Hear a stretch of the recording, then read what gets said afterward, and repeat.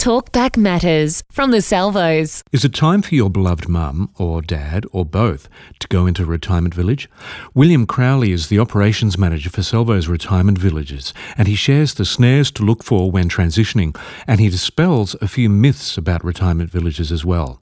Is it the fact that people want to enjoy their lives as long as they can? They just don't want to think that they have to go into a retirement service? Is that why there's such a delay? I think people think that a move to a retirement village brings on that ageing process, or they have to accept that perhaps they're not as agile as what they used to be. And many people are familiar with a nursing home and often make a very unfair comparison that a retirement village is not unlike a nursing home rather than a vibrant community full of like-minded people. So what's it going to take to turn around that image?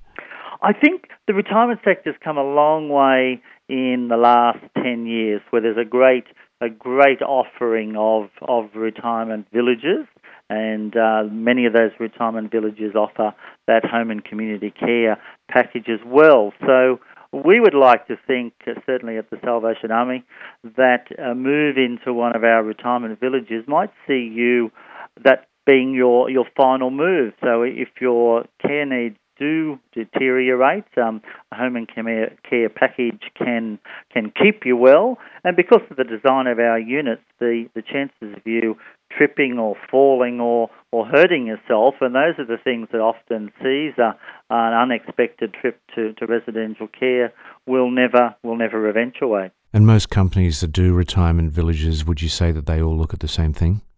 They all looking at keeping residents safe, looking at the accessibility both to the units and within the units. So if you're on a walker or a frame for a short time from rehabilitation, that you can actually get around. And of course, transport's a very big thing in this day and age, certainly in Sydney. And if the village transport is available, people, when they lose their licence, they've still got that transport, they've still got access to all those things they enjoy in the community. Yeah, I've heard some horror stories about people in their old age who have bought a retirement village unit, and then when they've passed on, the children have found it very difficult to get the money back. Oh, it's a very tricky minefield. Whilst it's protected by the Retirement Village Act, residents need to be very, very careful in looking at what their agreements offer them when the unit is bought back, who is responsible for the reselling and for the renovations of the units. Whilst the Retirement Village Act has a standard contract, residents really need to look closely at the disclosure statements and the general inquiry statements, which are legislative documents that allows every resident to literally lay out all their choices next to each other and see some information that correlates. Are there solicitors who specialise in that area? Yes, we always recommend that residents do seek legal advice. Whilst the agreements do seem simple to some, it's not your traditional real estate transaction. So we do encourage people to ask their solicitor, have they dealt with retirement living contracts, because they come in the form of a leasehold or a license, or maybe a residential tenancy lease. So there's numerous types of titles. So residents really need to be on the ball for that one. We're talking to William Crowley about retirement villages, the myths and snares. Are you able to summarise each one of those?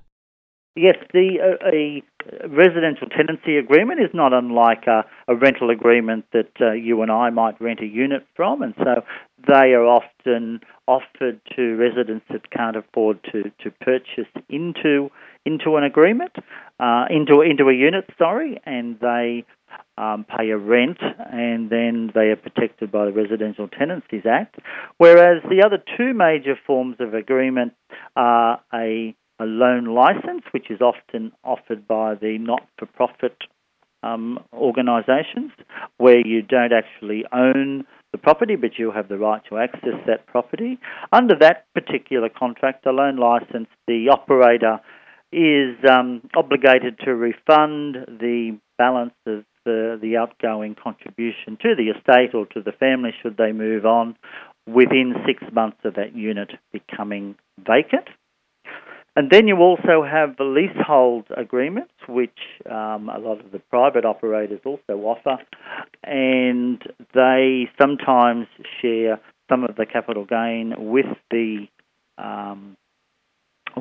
outgoing resident, but that contract does have the downside that if the unit isn't able to be sold, there is no guaranteed buyback period in a leasehold agreement. Right. Which one would be the most favourable, do you think, for the family?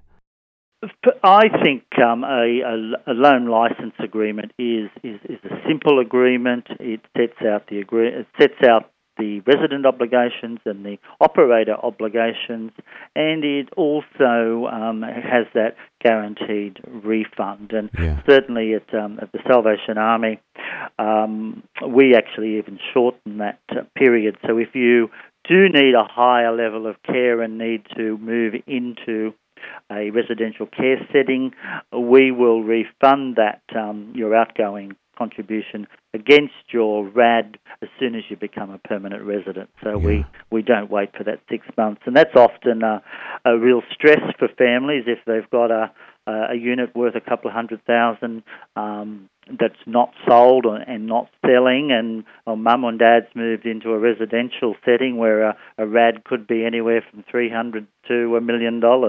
Yeah, wow. So, William, is there a general site where people can go to find out about the different aged care services, the different companies around Australia, and the vacancies that might exist? Each of the states' Department of Fair Trading equivalent has those brochures. Great. Or you can look at a number of websites, or Google up what you're interested on site, where there are a number of retirement specialist aged care sites, and also My Aged Care, which is the government aged care site, will also show you where the residential settings are. Great. And is there one for the Salvos which shows vacancies as well? Yes, our Salvos aged care website gives a rundown on all of our services and how you can contact us and come and have a look for yourself. That's William Crowley, Operations Manager for Salvos Retirement Villages.